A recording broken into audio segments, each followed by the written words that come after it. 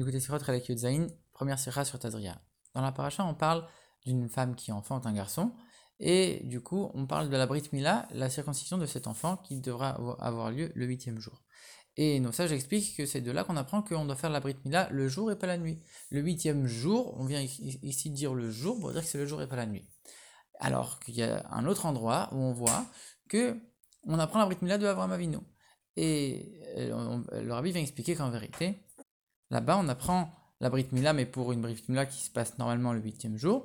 Nous, dans notre cas, on apprend pour une Brit Mila qui se fait après le 8e jour, pour une maladie par exemple. Et dans ce cas-là, même une Brit Mila qui est faite après le 8e jour doit quand même avoir lieu le jour et pas la nuit. À ce moment-là, on doit comprendre un midrash. Il y a un midrash qui dit que quand les Juifs sont sortis d'Égypte, il y avait beaucoup d'entre eux qui n'étaient pas circoncis. Et quand Moshe Rabbeinu a fait son Korban Pessah, Dieu a fait en sorte que l'odeur du Korban Pessah aille partout. Ils ont senti cette odeur, ils ont eu envie de faire le Korban Pessah. Ils ont été voir Moshe Rabbeinu. Moshe Rabbeinu leur a dit, celui qui n'est pas circoncis ne peut pas prendre de ce Korban Pessah. Et immédiatement, ils se sont tous circoncis. Alors c'est étonnant de dire que ils se sont circoncis la nuit. Et ce qui est encore plus étonnant, c'est de voir que finalement, c'est Dieu qui a fait en sorte un espèce de miracle, de faire en sorte que l'odeur va se répandre partout pour leur donner envie. Pourquoi Dieu n'a pas fait quelque chose qui les réveille, qui leur donne envie de se circoncire avant, pour qu'ils le fassent le jour et pas la nuit?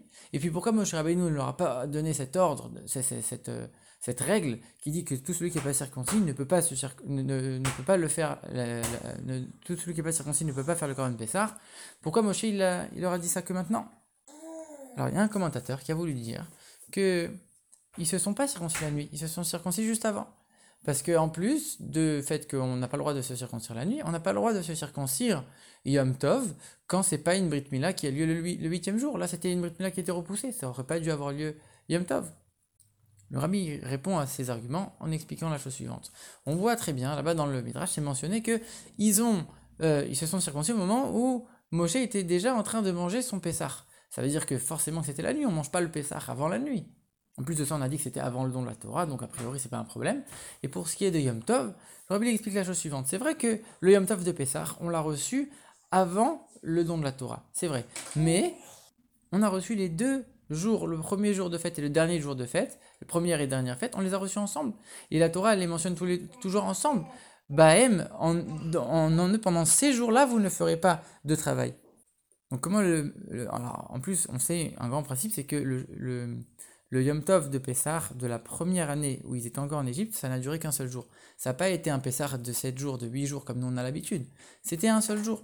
Et donc ici, a priori, il n'y aurait eu que le premier Yom Tov. Tu peux pas dire qu'ils ont fait le premier Yom Tov et pas le dernier. Tu peux pas dire non plus que le verset qui mentionne dans le même verset première fête et dernière fête ne s'applique pas ici.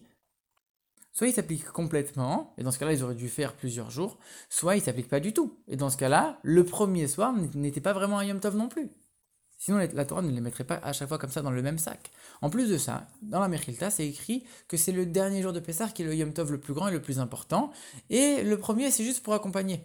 Donc si toi tu me dis qu'il n'y avait qu'un seul jour, c'était le premier jour pendant la sortie d'Égypte, si déjà il n'y a pas le dernier et que le dernier c'est le plus important, quand l'essentiel n'est pas là, forcément ce qui accompagne l'essentiel n'est pas là non plus.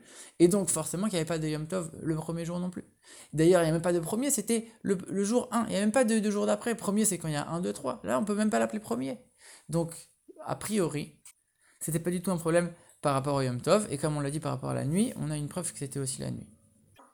Mais il y a quand même un autre commentateur, c'est Loran. Lui, il maintient qu'il y avait quand même les interdictions liées à Yom Tov, ce jour de la sortie d'Égypte.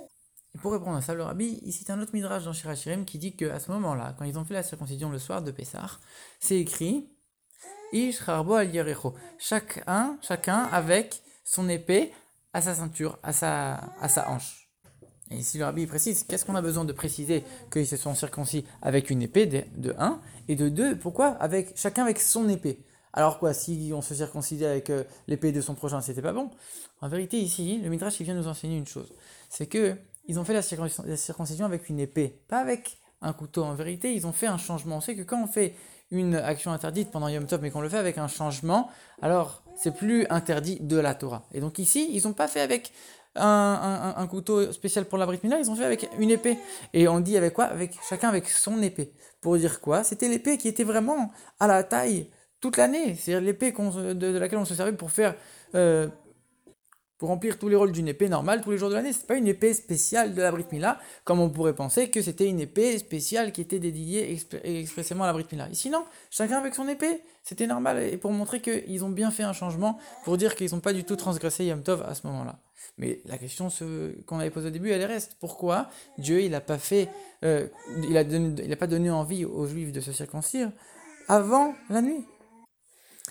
Alors il y a un autre avis dans les Acharonim qui dit qu'en vérité, c'est écrit que quand Mashiach arrivera, la nuit éclairera comme le jour.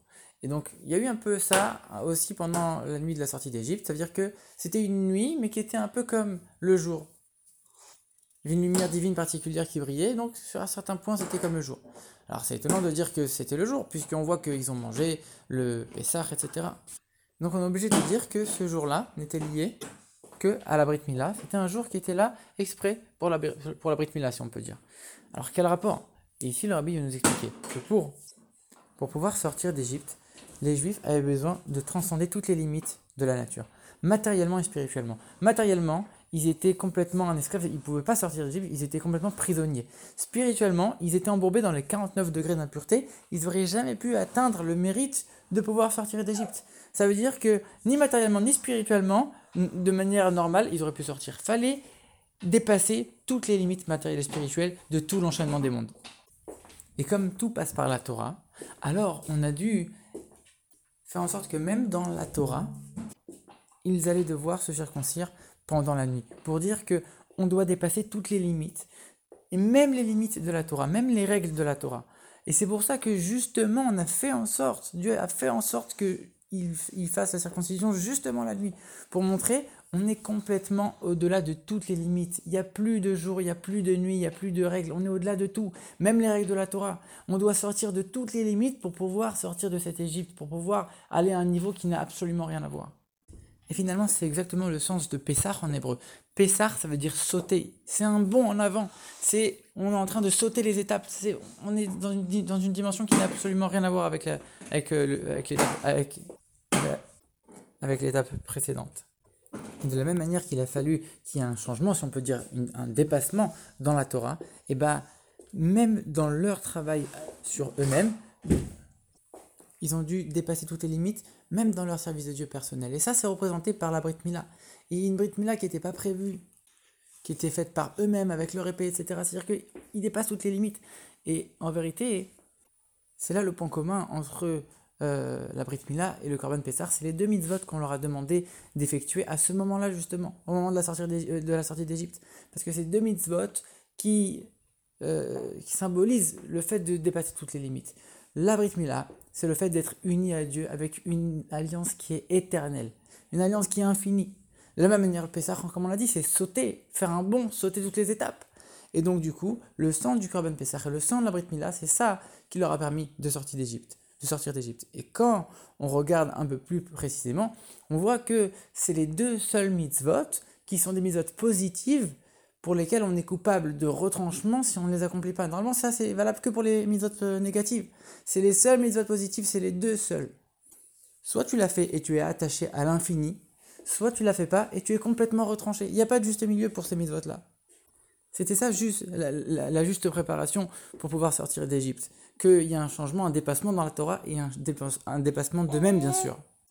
Et maintenant, on comprend pourquoi c'est dans notre paracha de Tazria qu'on apprend que la Brit Mila doit avoir lieu le jour et pas la nuit. Ça, on ne l'apprend pas avant le don de la Torah. On l'apprend justement après le don de la Torah. Avant le don de la Torah, on avait besoin de dépasser cette règle. On avait besoin de faire la Brit Mila la nuit pour montrer qu'on dépasse toutes les règles. On est au-delà de toutes les limites. On passe des 49 degrés d'impureté à l'union avec Dieu qui est infini. On passe de l'idolâtrie d'Égypte au cheminement vers le don de la Torah. On avait besoin avant le don de la Torah de complètement sauter ses limites. Et c'est pour ça que c'est justement dans notre paracha de Tazria qu'on nous dit, en vérité, c'est là qu'on apprend le fait que la Brit Mila doit avoir lieu le jour et pas la nuit. Avant le don de la Torah, on avait besoin de ce saut, de complètement passer d'un extrême à l'autre. Après le don de la Torah, on doit intégrer les choses, les matérialiser, les faire pénétrer dans ce monde-là, de manière beaucoup plus profonde et beaucoup plus ordonnée, beaucoup plus organisée. Maintenant, l'enseignement de tout ça pour nous dans notre service de Dieu quotidien. On nous dit qu'on doit sortir d'Égypte en chaque génération, et plus précisément, chaque jour on doit sortir d'Égypte. Et c'est quoi l'Égypte? Mitzrayim, ça veut dire l'étroitesse. En vérité, chaque niveau spirituel, même s'il est extrêmement élevé, il est considéré comme une étroitesse par rapport au niveau suivant. Donc peu importe le niveau dans lequel on se trouve, on peut encore progresser. On est encore dans l'étroitesse par rapport au niveau qui nous attend, le niveau suivant. Et donc chaque jour, on doit faire notre maximum pour sortir de nos limites, sortir d'Égypte. Et même s'il faut pour ça sortir des limites de la Torah.